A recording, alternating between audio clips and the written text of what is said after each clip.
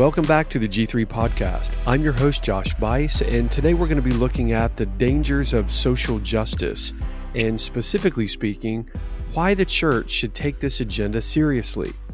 Now, if you're familiar with this podcast or some of the articles that I've published, you will be very much aware of this language, but what I'm about to say I believe to be absolutely true. Social justice is not about justice. Social justice is a social construct, if you will. It is a modification of genuine biblical justice that we find revealed to us in the pages of Holy Scripture. So social justice is about power. Social justice is about control. Social justice is about politics. And our world is consumed with social justice and identity politics and issues related to ethnic prejudice, or as the world would like to say it, racism. If you just take the newspaper clips and the headlines over the recent months and even back through 2020, you will note that there are specific headlines that are just continuously being released on mainline news platforms where you see a constant barrage of matters of ethnic division or racism. For instance, Bloomberg Opinion, August 3rd, 2020, released an article titled, "The Theological Roots of White Supremacy." July 28th, 2020, The Atlantic released an article titled, quote, "White Christian America Needs a Moral Awakening." The New Yorker on September 2nd, 2020, released an article titled, quote, "American Christianity's White Supremacy Problem." NBC News Opinion section titled Think, July 27th, 2020, released an article titled, "Racism Among White Christians is Higher Than the Non-Religious. That's No Coincidence." NPR, July 1st, 2020, released an article titled, quote, "White Supremacist Ideas Have Historical Roots in U.S. Christianity." CNN, June 19th, 2020, released an article titled, quote, "This is a moment of reckoning on race for white Christians." And again, just going through this last couple of weeks, if you look at Fox News on March 19th, you will see an article titled, quote, "DeSantis condemns critical race theory, says it won't be taught in Florida classrooms." If you look on that very same day, March 19th, in the New York Times, you'll see an article titled, or a headline titled, quote, "Tales of Racism and Sexism from Three Leading Asian American Women." On that very same day, in the very same paper, March 19th, in the New York Times, there was an article titled, quote, "This is Jim Crow in New Clothes," end quote. March 18th, in the New York Times, there was another article titled, "A Christian Vision of Social Justice." So you see this constant barrage of social justice, identity politics, critical race theory, and add to that issues related to what has previously been called global warming. And that didn't work, so they changed it to climate change. And that failed, so now they're using this language of, yes, you guessed it, climate justice. So we in the church need to approach these issues with a great deal of wisdom and clarity. And we need discernment, biblical discernment, to be able to see whether or not this is something that we should take seriously as a threat, or whether it's something that should just be passed off as a mere trend.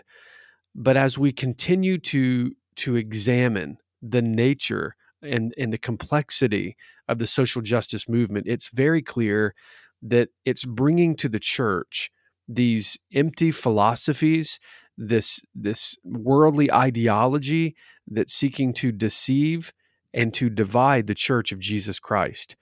We should be reminded of Paul's words to the church in the city of Colossae. In Colossians chapter 2, verse 8, he wrote the following, quote, "See to it that no one takes you captive by philosophy and empty deceit, according to human tradition, according to the elemental spirits of the world, and not according to Christ." So what we must come to terms with is that God has provided us with the true definition of justice. And yes, we as Christians must actually do justice. And within the framework that God has given us, we should operate and we should actually do justice. But we should do it the way that God himself has defined and within the boundaries that God himself has provided for us in Scripture. The man-centered social justice agenda is really about money, and it's about power and control. It's not caring for oppressed people and advocating for those who have experienced injustice. That's not really what social justice is about.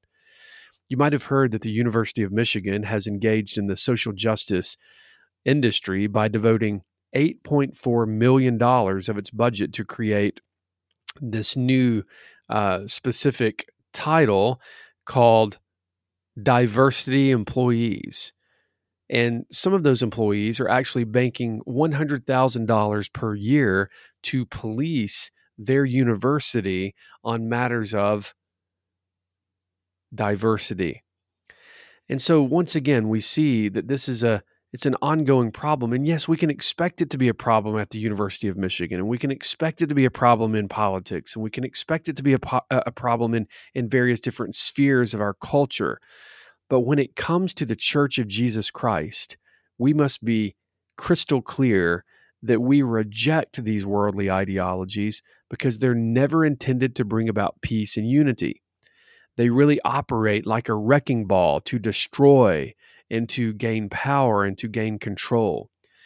And so when we look at our denominations and we look at our local churches, we must seek to lead in such a way that we could avoid these trappings of the present day social justicians. So today it is my joy to welcome to the podcast James Lindsay.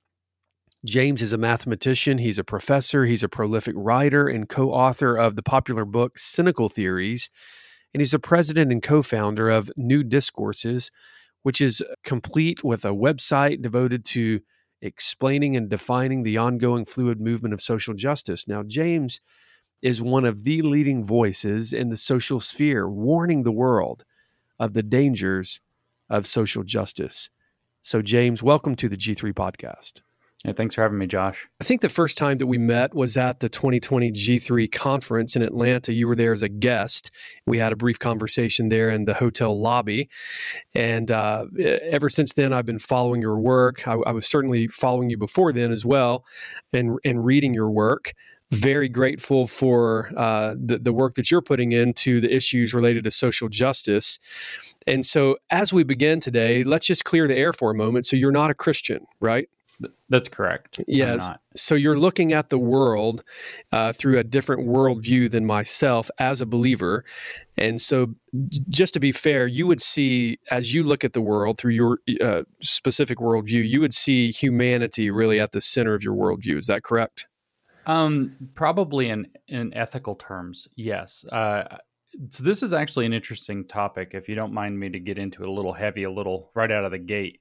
I actually see, despite the differences between your worldview and my worldview, we have a third worldview that we're also comparing against.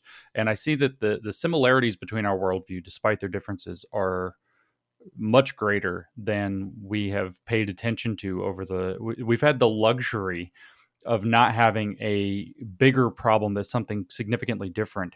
And so we've been able to be at each other's throats in some sense for the past couple of decades, people from a secular worldview versus a religious worldview, where the truth is we actually have much more in common. We have common roots to our worldviews, and we have much more in common with each other than we do with something outside of that. And so when, a lot of people, when I speak with the religious folks, a lot of people like to get into this, placing humanity at the center. And this becomes a complicated thing because it often in Christian circles, from my experience, has been characterized as a very arrogant position.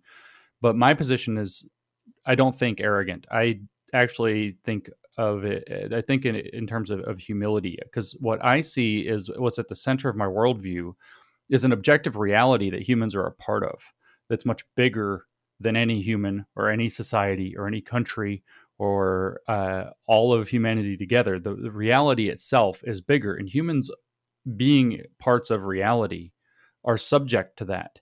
And it's not quite the same sense as being subject to a sovereign God. There's a difference in philosophy there.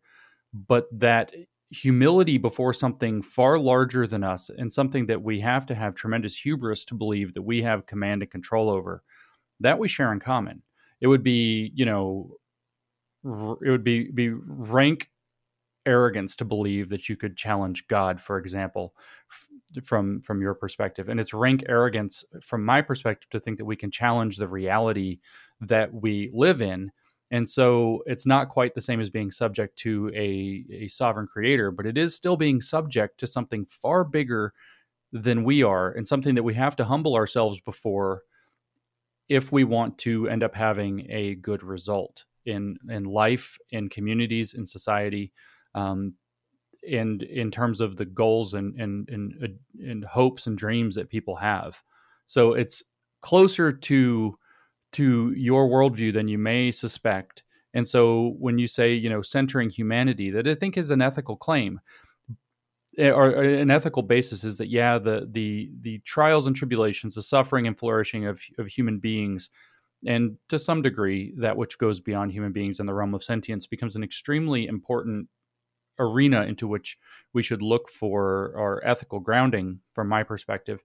However, it does not include this bizarre idea that we can seize the mantle of creation and take control of that. I think that, human nature exists. Human nature is what it is, and it's rank folly and arrogance to try to challenge or bend or change or rebuke or reject what that is.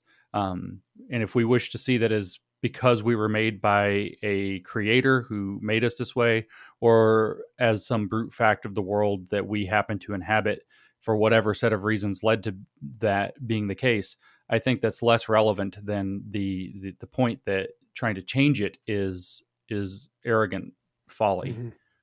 Yeah, I see, and I appreciate you being honest about your position.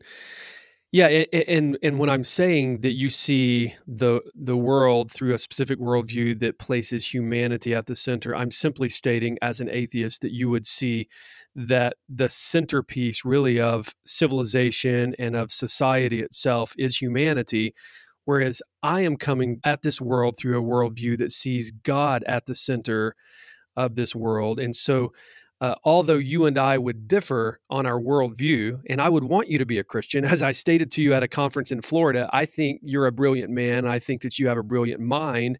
And I think even as a mathematician, as you look at numbers and the absolute nature of how those numbers function, that is evidence that there is a divine designer, that there is evidence there that there is a God. But although you and I differ on our worldview, I would simply state that both of us are able to see a common problem today. And that common problem is the danger of social justice. Now, one of the things that I appreciate about you is that you're extremely passionate about warning people regarding these errors. In fact, I've gone on record in the past as stating that I think it's a tragedy that an atheist is more passionate about warning us about social justice than evangelical pastors and theologians seem to be. So, as we begin this conversation, I want to talk to you about these issues. I want to talk to you about your book, which I think is an excellent book. I want to talk to you about the issues of this crazy world of social justice. And so, as we begin, we're living in strange days when you have Harvard that would actually question the absolute nature of something as simple as 2 + 2 = 4. So, let's just right out of the gate ask the question, does 2 + 2 always equal 4?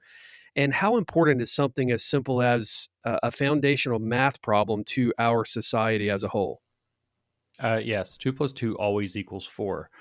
This is in the very nature of the way that the terms that we're using, and I'll use the word terms. You can say symbols if you want, but 2 + 4 equals. Those symbols have meanings. Those symbols are defined mathematically within a certain, what's known as axiomatic system. They only have meaning within that, and in that system, they always return the result that 2 + 2 = 4. That statement is true. It is unambiguously true. It is objectively true.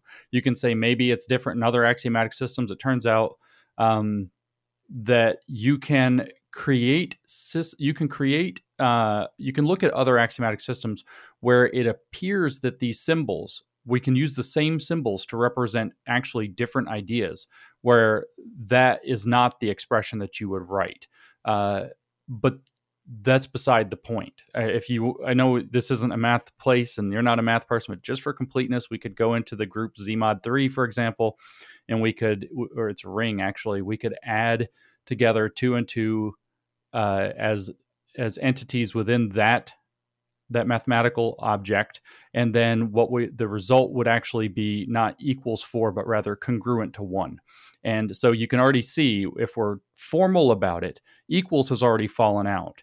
2 plus 2 is congruent to 1 modulo 3 is a true statement in a different mathematical regime. But 2 and plus and 1 in this case instead of 4 and congruence are all different things. They have all changed their meaning. 2 is what's known as a residue class modulo 3.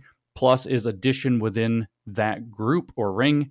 It's a completely different set of things. So when we actually talk about 2 plus 2 equals 4 without qualifying that we mean some specific different paradigm, I shouldn't even say that. When we say 2 plus 2 equals 4, we mean within the integers, at which point 2 plus 2 always equals 4. So the answer is always that. This is objectively true. And this is objectively true is the reason that this matters. Because if people can get you to believe that there's ambiguity on something as objectively true and simple as 2 plus 2 equals 4, they can get you to believe anything. They absolutely, in fact, have power over you that you have no recourse to answer, except possibly by returning with your own kind of brute power, which is something we all hope to avoid at all times to the maximum degree possible. Because if they can tell you, no, 2 plus 2 equals something different, you can't rely on the evidence of your senses. You can't rely on the experiment of taking 2 objects and placing them together with 2 more objects and counting them and seeing that there are 4 objects. You have absolutely no way to answer the challenge that they've given you, or the claim that they've made or placed upon you, because they've taken away all the tools. So it's only their subjective determination now. There is no longer an objective source. It's only their subjective determination that makes it so that that dictates how you have to act and believe. And that's a very dangerous thing, both within, just since we framed it this way already, within your worldview, God is objectively true. You don't want that falling into the subjective whims of people. That's heresy. And from my worldview, the world is objectively true. And I think that's true within the Christian worldview as well, as the world is objectively true as God's creation. And you don't want access to that being handed over to people who can use it to manipulate you or use power against you or apply power or get you to believe things that simply aren't true. That advantages their power. This is actually, it seems so silly, but it's such an important issue. And you even did bring up the point that the Harvard T.H. Chan School of Public Health tweeted in support of 2 plus 2 being able to equal 5 last year. Orwell laughs or something. I'm not sure what he's rolling in his grave and laughing at the same time. I mean, it's absolutely absurd. And to make the finer point here, that the largest school of public health, I think, or second largest school of public health in the United States, would tweet that 2 plus 2 equals 5 can be true during a pandemic where there's widespread suspicion that they're overcounting already. I mean, this is just unbelievable. This is where you see that it becomes almost it's not just an application of power. There's almost an insult. Like they're flexing on you almost. It's really scary when people get to manipulate that. If they can manipulate 2 plus 2 equals 4, think of what else they can manipulate. Absolutely. James, in your book, Cynical Theories, you wrote the following. You said, quote, "It is becoming increasingly difficult to miss the influence of the social justice movement on society, most notably in the form of identity politics or political correctness." Now, end quote. So in your book, you put your finger on the issue of postmodernism as really the catalyst to the modern day social justice agenda. So as we think about that issue, the issue of social justice really as like a big heading or a really big category, but beneath that heading, we find all sorts of things like critical race theory, intersectionality, identity politics, white supremacy, white privilege, standpoint epistemology, everything from LGBTQA plus rights to the Equality Act, minimum wage controversy, and so much more. So, as you've been engaged in what has become known as the popular grievance hoax project, tell us a little bit about your journey in social justice. Why is it that you would actually risk your professional career to get involved in the matters of social justice? I have a real problem with things that are not true and a real problem with things that are blatantly unfair. I understand that fairness is somewhat in the eye of the beholder. It's very difficult. This is why we have set up a legal system, for example, that tries to separate the interests of the different parties from the law as much as possible. We try to have an impartial judge. We try to have impartial juries. We defer to the law as it's written because nobody's whims or whatever get to weigh in on that. So I don't like what's blatantly unfair, and I don't like what's blatantly untrue. And I see both of those in very large amounts in this movement that bills itself as seeking social justice. It's ultimately doing so through critical theory that has been equipped with postmodern logic or illogic, if you will, anti-logic, really. It treats people according to their identity groups, which is something we learned is a horrible error that we should not be doing. Any further than those identity groups have actual basis in reality, which you're not even allowed to say that. But to my knowledge, men and women are fundamentally different in important ways. And we should acknowledge that some identity groups, like male and female, do have a substantive difference between them, whereas other identity groups, such as racial categories, have much less, much more commonality across the races, far more than difference. There are some important medical issues within certain populations and groups, and that has to be attended to. But when you see this putting social significance back into racial categories for the purposes of things like discrimination and segregation and prejudice, the idea of there being a white privilege is a prejudice against white people. The idea that white people have white fragility as associated with that privilege and as an effort to keep that privilege is a prejudice. These are open prejudices. The claim that all white people are complicit in white supremacy is a prejudice. When you see people putting these things back in, you can expect large amounts of unfairness and, in fact, worse to follow. And so the actual incident, there was an incident that made me care enough about this issue to start taking the risk. And not a lot of people have heard this story. I've told it a few times, but it was a long time ago, I think in 2012 or 13, if I had to try to guess. I was having a conversation with a group of people. The conversation was touching on the topic of affirmative action. It was with mostly blue collar people, but it was a mixed group in terms of professional status. And one of the blue collar guys was talking about his African American woman boss and that she's actually incompetent. And of course, somebody accused him of saying that this was racist. And he said, it's not, she's just incompetent and is affirmative action hire. And you have this whole, everybody, I think at this point has seen one of these conversations go off the rails. And so I tried to end up mediating in this conversation. And I stepped in and I said, well, let the guy tell his story, because I just said, let the guy tell his story. Let's hear him out. We should hear people out with what they're dealing with. And the response I got from the person who we would now identify as being closer to woke, the progressive person, was, he's a white man. His story has been told. And this is both false and unfair. He's now being silenced. He's being excluded from the conversation. That's unfair. And it's false. And I called that out. I said, no, listen. The circumstances, you're claiming that the white male story has been told, but that's a white male story of, say, that the one that you're talking about is the story of, say, 20 or 30 years ago. We're now in a new circumstance where we are dealing with, this guy's trying to tell you what it's like dealing with affirmative action hires as a white male and what problems it creates.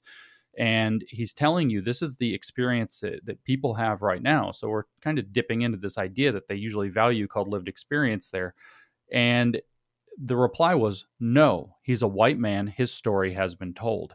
And that was the moment. And again, this is 2012 or 13, when I realized this is a very dangerous ideology, because it's perfectly content to silence and no longer listen. Like somebody is sitting there telling listen, there are these problems that are arising from the direction we're going. And he's not claiming to know everything about it, but he's then being silenced and accused of racism when those things are not true in any regard, and not being allowed to tell his story. And the only justification for it was because of his identity, his story has been told. And that's when I realized this, we are on a bad road. That we are on a very bad road if this is growing in influence. And so that was the moment when I started to look into it more and started trying to understand. And that's where I encountered the idea of systemic racism and systemic sexism, as opposed to what most people thought of at the time or think of still as racism and sexism. And I started trying to figure out what these differences were. And I started looking into their literature and started to realize that what we are dealing with in this ideology is A, very well developed in the academic literature, which is very scary because it's treated as knowledge, and B, rapidly growing and much worse than even the kind of common person making that argument. Like, what's in the literature is way worse than that silly little discussion would give rise to. And I became really alarmed. So what do? You have to do something. When you see something of this scale and this kind of nature, you have to do something. Or I have to. Maybe not everybody has that in them, but I can't abide it. So to be clear, James, what you were intending to do in that specific project was to demonstrate that there was no true specific academic lens by which they were judging the specific journal pieces. And yet they were choosing those pieces based on who had the most grievance to complain about in terms of social justice and oppression and that sort of thing. And so as you guys were making it up on the fly, they were buying it and publishing it.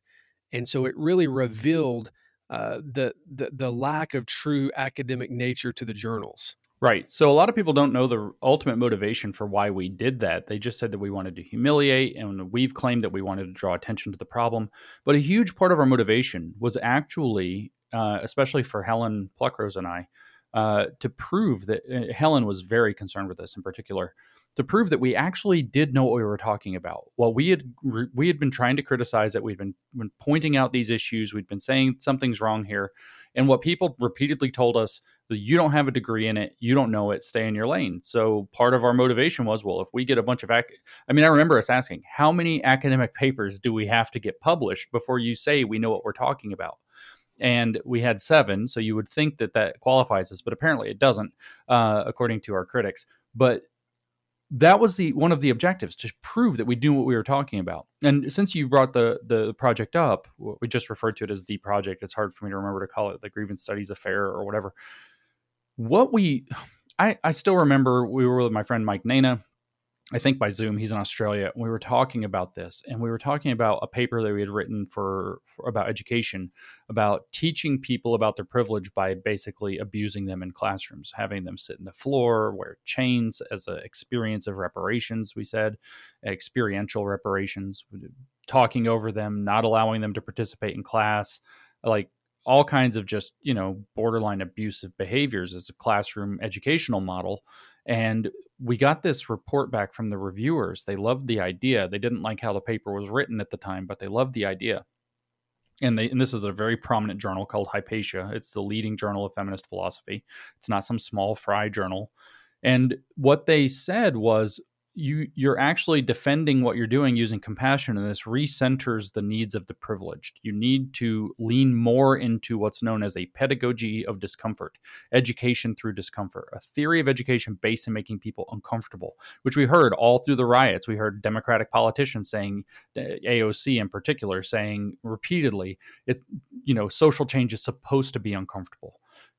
This is the same idea. Well, we saw this in this paper, and that's when I remember talking to Mike Nana, and we had this discussion. We just realized, oh no, this isn't just bad. This is really bad. Like, the idea that we would already be doing this horrible thing, and then we tried to qualify it back a little bit by saying, well, let's do it compassionately, though. Let's not ostracize anybody. And the reply from the professionals was, that's wrong. compassion recenters the needs of the privileged. That's where you start reaching levels of scapegoating that mirror, and I don't mean to sound alarmist, but they mirror the precursors to what we saw in Germany in the 1930s. When you are willing to scapegoat people that hard, that compassion toward certain groups isn't allowed, and in fact recenters their already privileged needs, that's the kind of rhetoric that you see leading to really terrible places. And that's what's motivated us. What got me started was this little story, and I realized this is bad. That was really kind of the moment. I remember that conversation with Mike pretty clearly, when we realized this is the greatest scandal that's happening, we thought, within academia, that's been uncovered in centuries. This is unbelievably bad and dangerous territory, and our top journals in certain fields have gone whole hog, and it has an outsized influence on university architecture, what's being taught. And it's by that point, even it was early 2018, it had already leaked thoroughly into culture. And the way that people were behaving around one another, we hadn't seen anything yet. The Cultural Revolution hadn't started yet, but it was getting there, and the logic was plain. This is abusive logic. This is scapegoating of an entire racial category. That's very dangerous. Yeah, very good point. You use the language of cultural revolution. So I want to segue into talking about the issues of social justice in the church. So I've personally engaged in this controversy within evangelicalism, and it's an extremely burdensome thing for myself as I look at the church, as I see the church being attacked by these ideologies. And so back in 2019, the Southern Baptist Convention adopted a resolution. Resolution 9 is what it's called, on critical race theory and intersectionality. Now, I want to read to you just a portion of that, and then I want to have you sort of comment on the language that you hear from your own worldview and your own studies in social justice. At one point in the resolution, it states, whereas critical race theory and intersectionality alone are insufficient to diagnose and redress the root cause or causes of the social ills that they identify, which result from sin, yet these analytical tools can aid in evaluating a variety of human experiences, end quote. Now, for me, that was a bombshell. The largest Protestant denomination adopting a resolution to use such worldly and divisive ideologies as analytical tools for ministry. So talk to us a little bit about what you hear in that resolution, and also give us just really a simple layman's understanding of what critical race theory actually is. Okay, so I mean, obviously, most of your audience will know I've been famous for having called that a Trojan horse, that particular sentence, and it is. I haven't heard it in a while, so it's good to hear it again. I hear it with fresh ears, and before I had focused, as you have, on this, analytical tool being brought in to analyze churches and analyze even probably, the way that the word will be preached and taught, thought about, discussed. I've thought about it, previously in terms of that, but actually the first part caught me more this time. The part where it says specifically that, where it says something, I may not get it exactly right, but I'll try from memory, whereas critical race theory and intersectionality are insufficient tools to I forgot what the exact wording is, to deal with the problems that it identifies. This is already a lie. This is deception. This is, I mean, in the language that resonates with your worldview, this is where Lucifer is pulling a deception, because critical race theory and intersectionality do not identify any real problem. They have ginned up a problem. They have invented a problem called systemic racism. Or maybe it's more accurate to kind of follow from Thomas Sowell and say that they have resurrected or kept it on life support so that they can use it. Certainly, I would not be so foolish or arrogant or naive as to say that there has never been systemic racism in the United States. Certainly there was. Absolutely, unquestionably, before the Civil Rights Acts were passed, before the before 1865 with the 13th, 14th, the 15th Amendments, certainly there were both institutional and systemic racism in this country. This is undeniable. Certainly, even following the passage of the Civil Rights Act, many attitudes and mindsets still retained some of the force that had been legally and institutionally stripped. And so it took time for that to diminish, but it was a very rapidly diminishing problem following the passage of these laws that struck institutional racism down in the United States and legally empowered people to fight it anywhere that it came.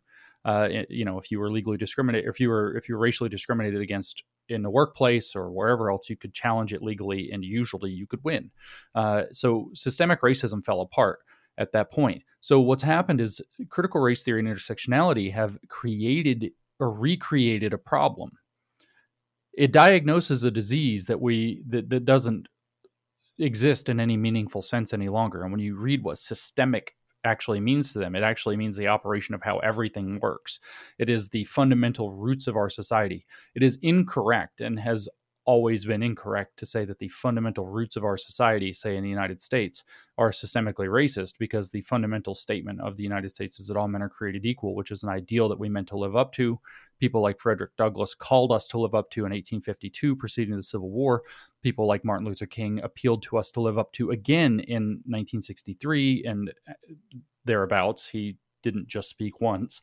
But I think 63 is when I may have that wrong, but he was where he made his famous promissory note remark that there was a promissory note that the Constitution had given a promissory note that the United States had not fulfilled to African American citizens, and it has therefore created a problem or resurrected a problem out of the past. It does not identify a problem that is meaningful in the present, and it uses an analytical tool called critical theory to find that problem in places where it doesn't exist. And I can tell you why, because you've asked me to explain what critical race theory and intersectionality, and I can be a little more generous to intersectionality, but then I can actually have to take that generosity away when we get deeper into it.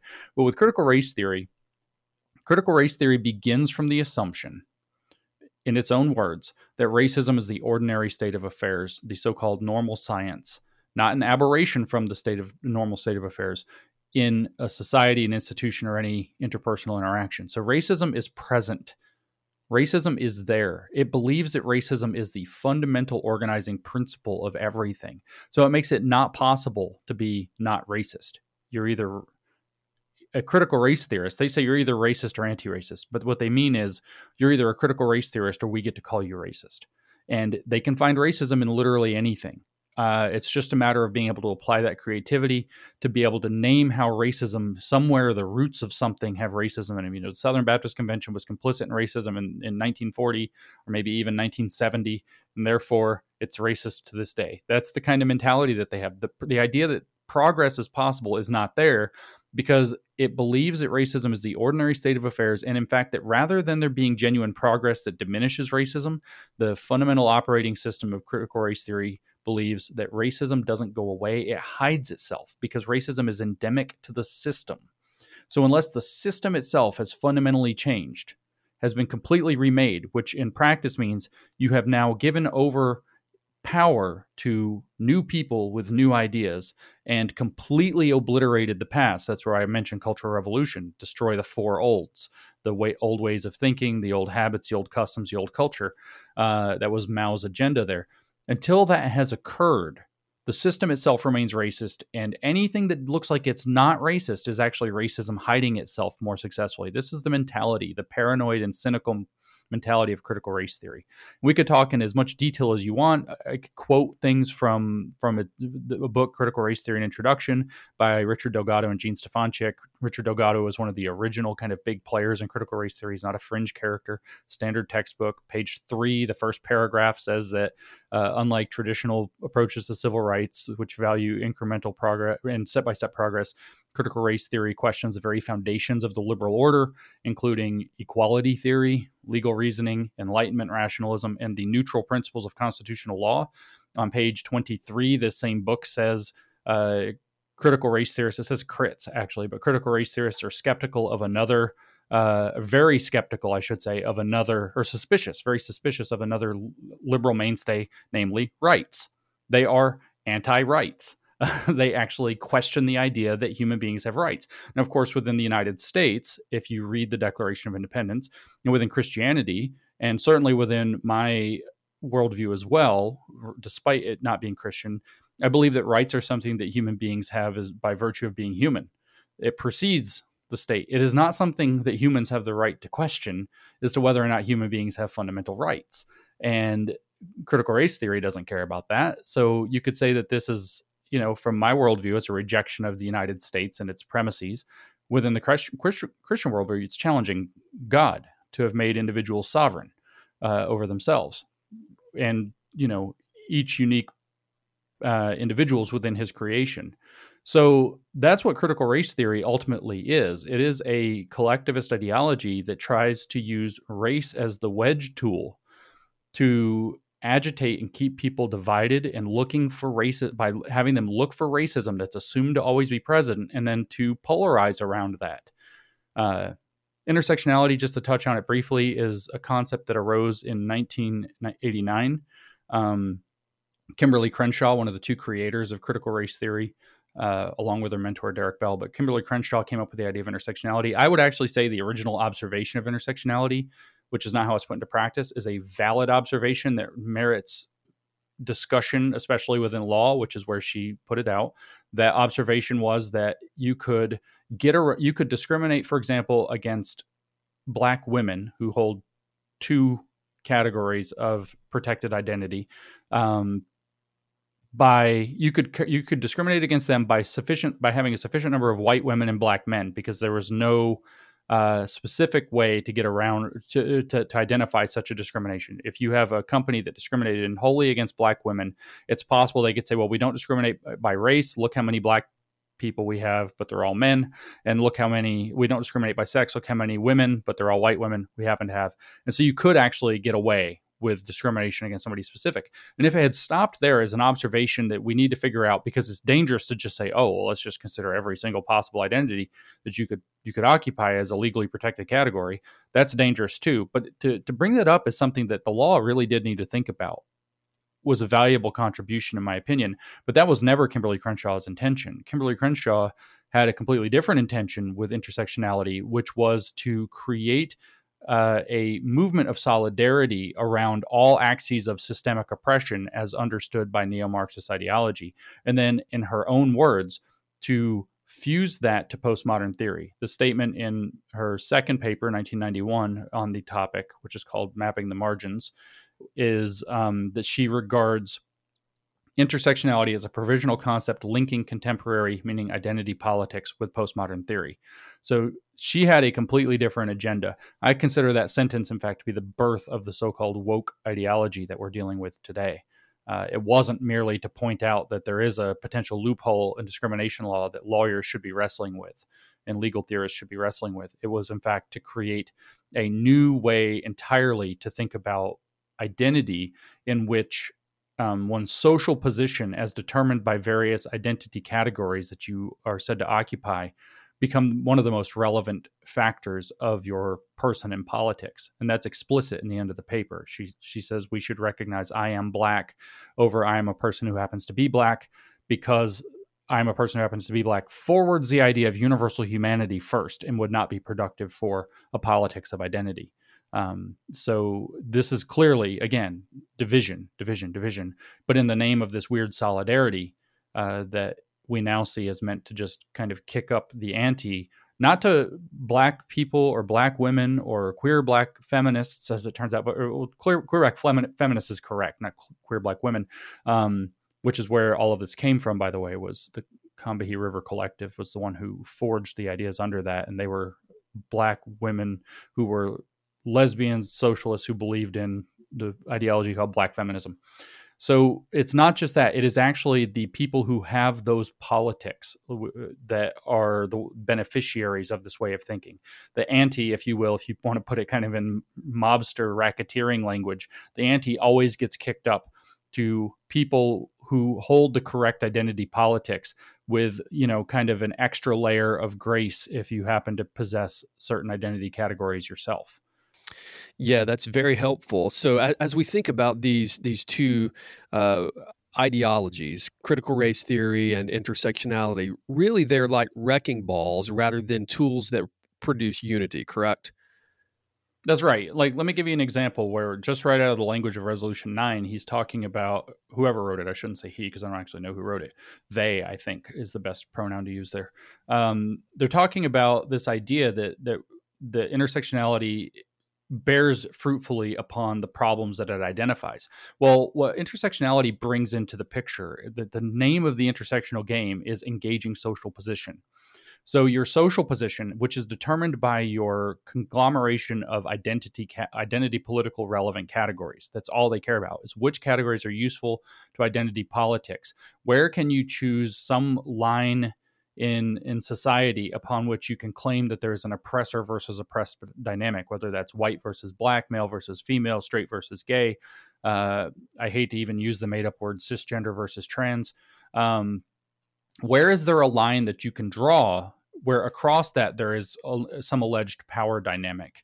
And then what it says is that defines for you. Intersectionality says you are defined by the unique social position that is the intersection of all of those different identity categories. Whether you happen to be, you could be, say, a black man, and then you occupy a oppressed black category versus a privileged male category. And so what intersectionality says is we're going to talk about this. We're going to think about this constantly. We're going to bring this up to the front of every discussion, every piece of analysis, every conversation. So what you'll hear people say, and I know this has come up within major players in the convention, is, as a black man, for example, I have to acknowledge that, I have privilege as a male, so I have to listen to my sisters, but I also can acknowledge that I occupy a position of special knowledge, if you will, Gnosticism, in that I am black and therefore understand the lived experience of being black in a white dominant society. In other words, in a society that has accepted the belief that there's a systemic power dynamic between white and black, rather than being able to see each person as an individual who may or may not have ever experienced that in any positive or negative way, depending on who they are and where they are. So it's going to bring that up every time. So what are you going to end up with? Division. People squabbling over who has a number of things. People squabbling over who has the correct perspective to be able to essentially claim the power in that discussion. Because if you have the correct oppressed, this concept is called radical egalitarianism in the literature. But if you have the correct oppression claim, then you now occupy a social position where you can claim to understand something that other people cannot or do not understand. So therefore, you gain power in that discussion. You can't be questioned. You have to be listened to. Other people can't challenge you. Their story, other people's story has been told, and therefore bears not at all against. Even evidence bears not at all against whatever testimony comes from this claim of lived experience, even if that claim is inaccurate, even if that claim is made up in some cases. And I'm not accusing anybody in the church of doing that, but we all saw the case with that actor a couple of years ago, Jussie Smollett or whatever his name is, where he just made it up and it wasn't to be questioned. This is a very dangerous thing. So you have people squabbling over the ability to gain that access to power because people are corruptible. People are, you might say, fallen, and they will be corrupted by the temptation to power, even if they don't mean to be, even if they think they're just doing the right thing. That temptation is very seductive. It's very powerful. A second thing is that people will start to think in those terms. People will start to think of themselves not as a single unified body in a church, not as a community that is, sharing goals and sharing vision, but rather as identity groups within, as small coalitions, small factions set against one another within that broader community or church. There is absolutely nothing positive in terms of community building that comes out of a positional line of thinking, which, I hear many people in the Southern Baptist Convention refer to standpoint epistemology. Standpoint epistemology changed with intersectionality to become engaging positionality so they can sidestep the claim that that's what they're doing. But it is ultimately the claim that, you're going to hole up into your various factions, claim that all the other factions don't understand you, can't communicate with you, don't have anything deeply in common with you, and are antagonistic if you're in one of the oppressed positions toward you. It's going to factionalize and balkanize you that way. And then how is that going to possibly generate a unified community, a unified church, a unified convention? It cannot. It's the opposite of what it bills itself to be. Yeah, well, within the evangelical circles, you hear people saying things like, well, we need to be better listeners, and we need to be sympathetic to the people who have experienced a different world than we have.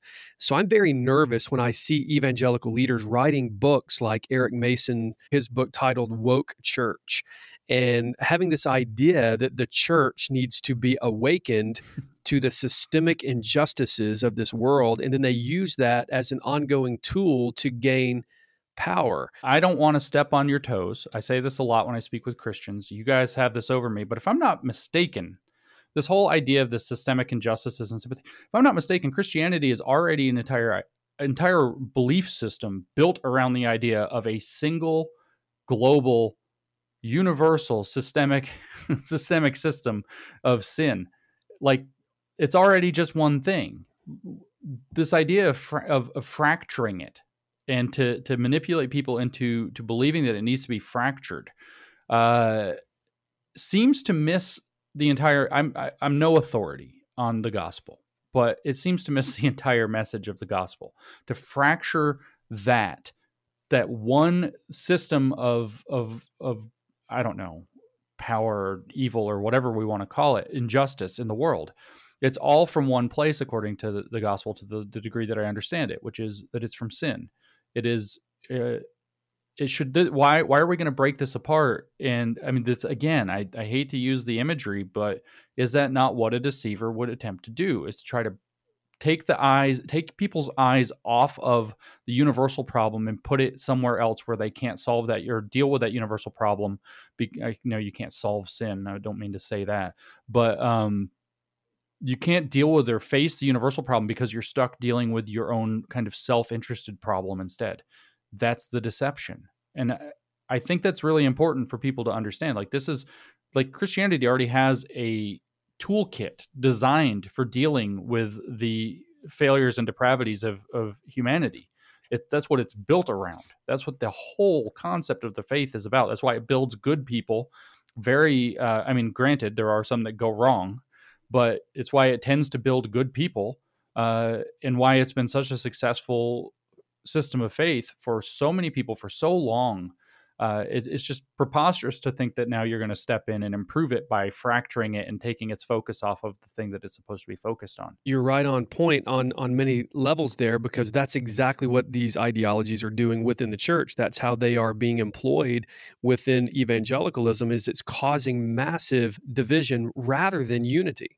And so the controversy for us would be that we believe that the Bible is absolutely sufficient to deal with these matters, and that, any other way of looking at these issues is not really going to bring about the solution that we aim for.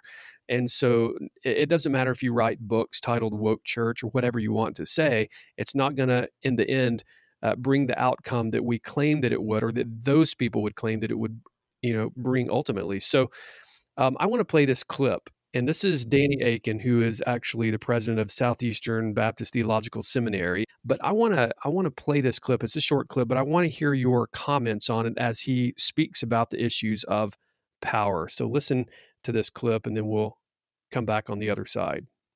White Christians need to learn, above all things, I think, to be good listeners. Over the last several years, as I've tried to help build a culture for racial reconciliation and kingdom diversity, which is a core value of Southeastern Seminary, I've come to understand more and more that my perspective is not the perspective of my African American brothers and sisters, or my Hispanic brothers and sisters, my Asian brothers and sisters. They really do see life differently. They're operating out of a different paradigm, a different context that's very different than mine. And I didn't really realize that until I stopped talking and began to listen. And so I think one of the things that white evangelicals in particular have got to do is become better listeners. In addition to that, we've got to be willing to surrender power, which is, again, not indigenous to our nature. As I often say, not only do we need to invite ethnic minorities into our room and to have a seat at the table, we even need to be willing to surrender leadership at the table if we're really going to make progress and really help our brothers and sisters understand we see them on an equal plane with ourselves. All right. So, James, you're not a Christian. You're not a member of the Southern Baptist Convention. But as you hear that language, what strikes you as problematic right out of the chute? Power. He's focused on power. He's not focused on almost anything except power, and then the racism. He says repeatedly, he says something true. And I'll say it slightly differently than he did. Evangelicals need to listen to one another. But he said white evangelicals need to listen. Right? That's the same thing we were talking about before. It's the same story that got me involved in this whole project, 7-8 years ago. He believes that somebody's story has been told and that it's only those people's job to listen. It's not people listen. He wants to have racial reconciliation, which my friends Daryl Bernard Harrison and Virgil Walker have taken apart. So I think it was at actually the G3 conference we were at together. They did such a wonderful job taking that apart. That it's not races don't reconcile because they're groups. The individual hearts reconcile one to another. And how do they accomplish that? By listening. Therefore, evangelicals or Christians or people should be listening more. I fully agree with that message. However, saying that there's a greater onus on any particular group to do that when the goal is to understand one another and build a community together is racism.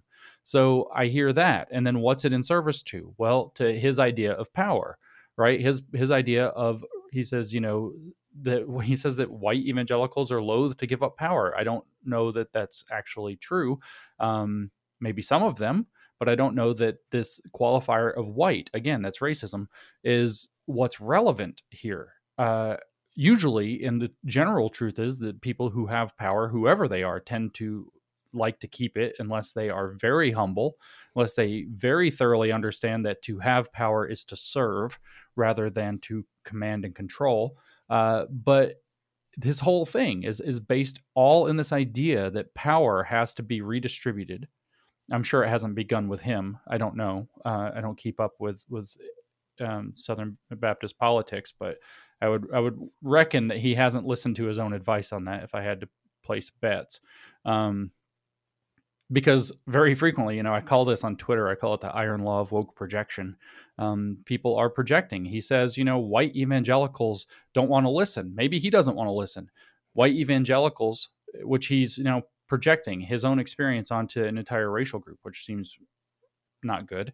And then they're loath to give up power. Well, where's the fruit? Did he give up power? You would know. I don't know. Did he give up power? No, that's correct.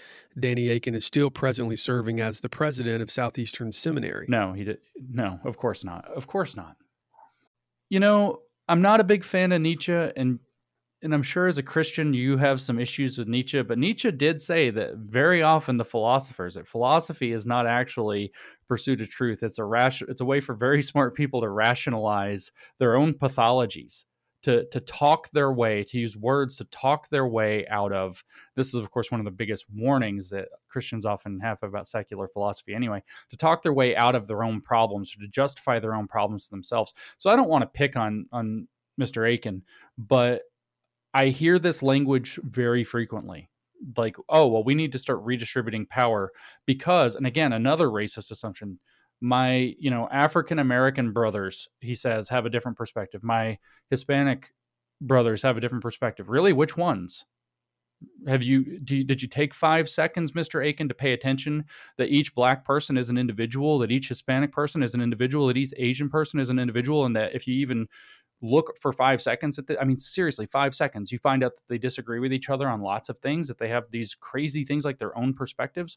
So I get really annoyed with this idea that there's such a thing as a racial culture or such a thing that there's a racial perspective. No, there are individuals who happen to occupy these racial categories or these identity categories, and there are sometimes commonalities that statistically, on average, apply to many people, but they cannot possibly characterize something as big and diffuse as an entire population of people.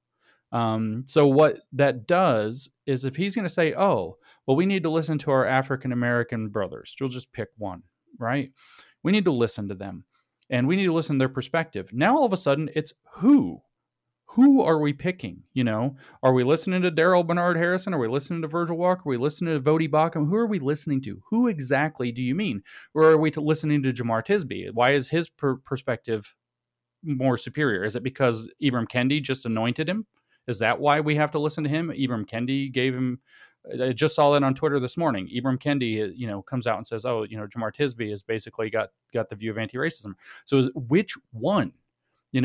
This is why thinking of people in terms of their identity group is poison. Those two, just pick two, Vodi and Jemar.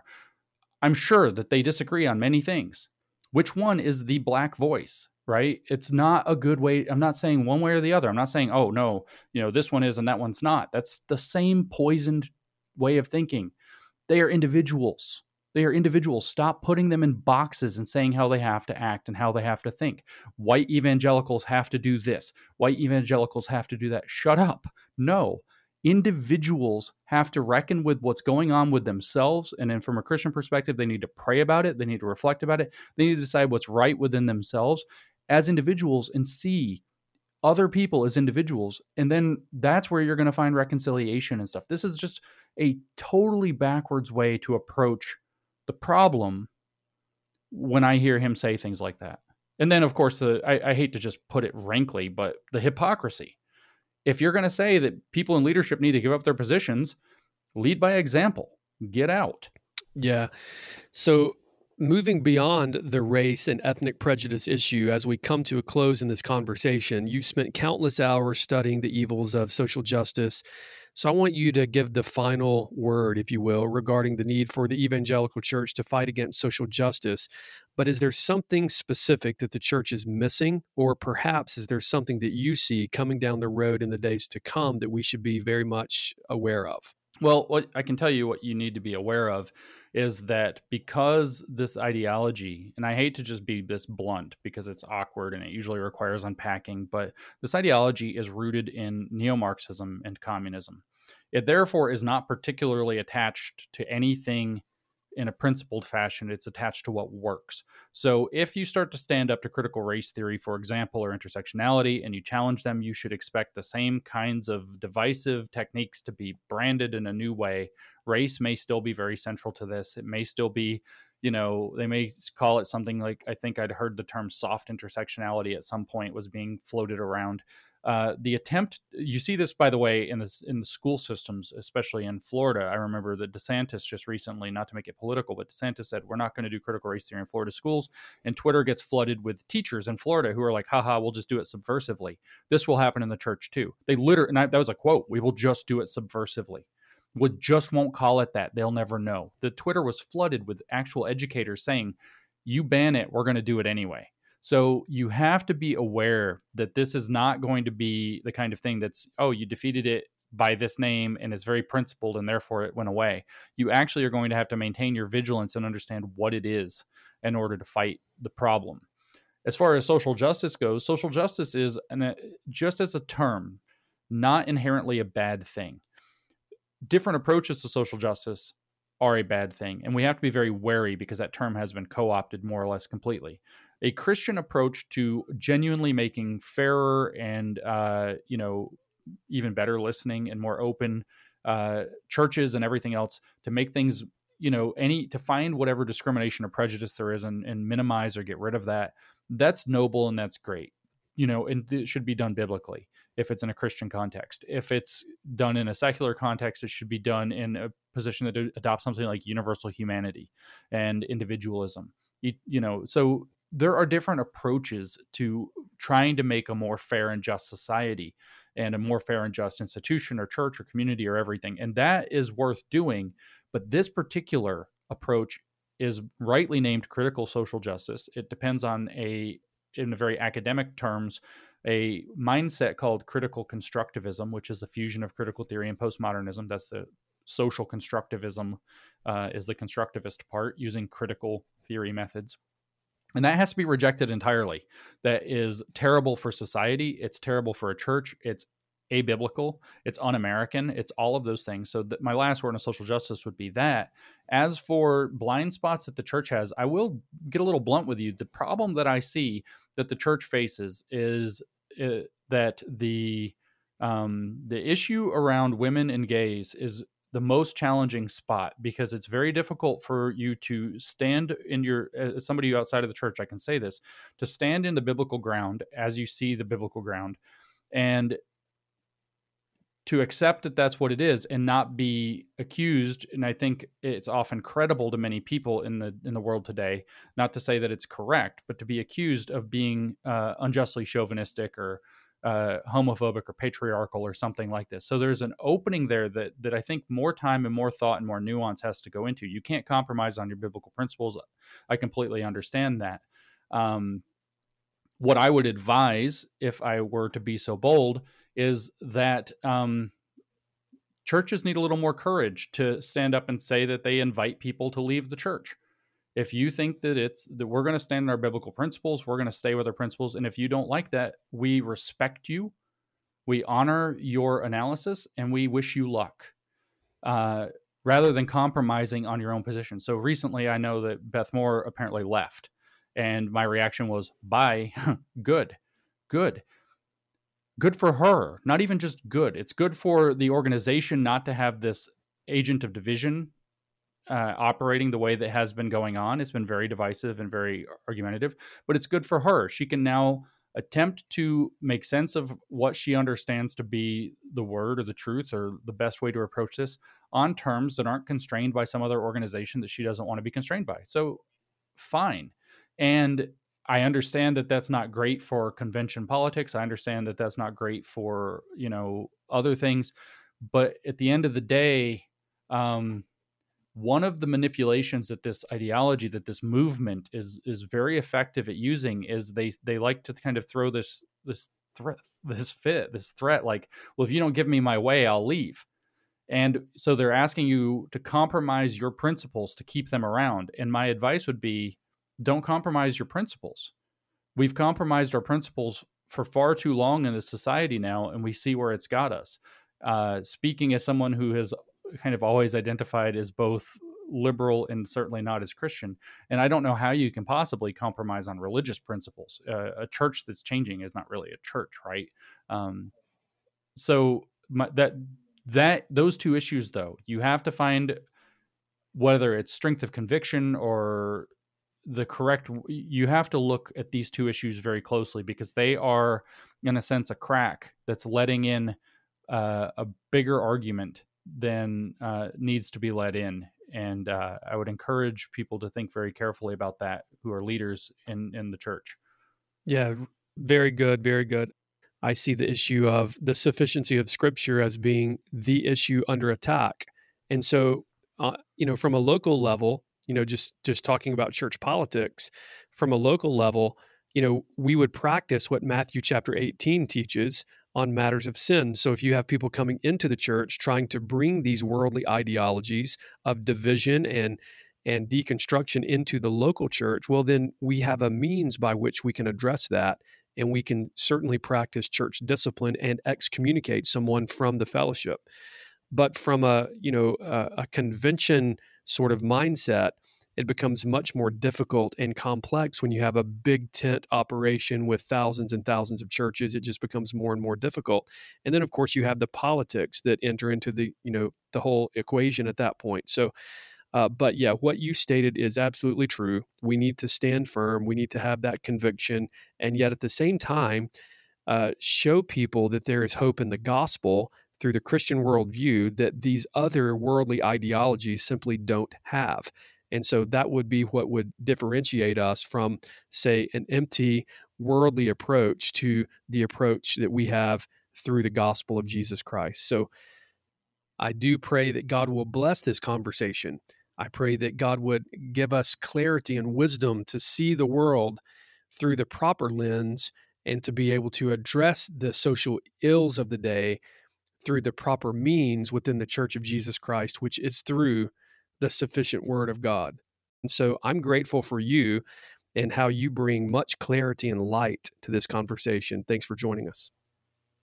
Thanks, Josh. I appreciate it.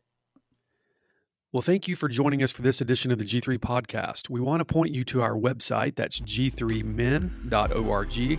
There you will be able to find archives of this very podcast, as well as other important resources and articles that are published on a weekly basis. You will also find information related to our upcoming G3 National Conference that's going to be held September the 30th through October the 2nd in Atlanta. This year's theme is Biblical Christology, and you'll want to join us for this exciting conference. You'll be able to find out information about the speakers as well as hotel properties on our website.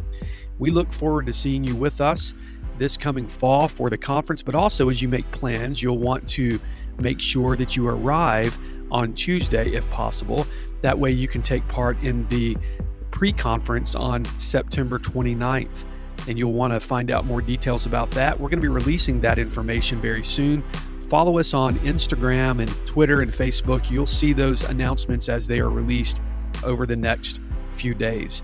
May God bless you. Have a wonderful week, and we'll see you next week on the G3 Podcast.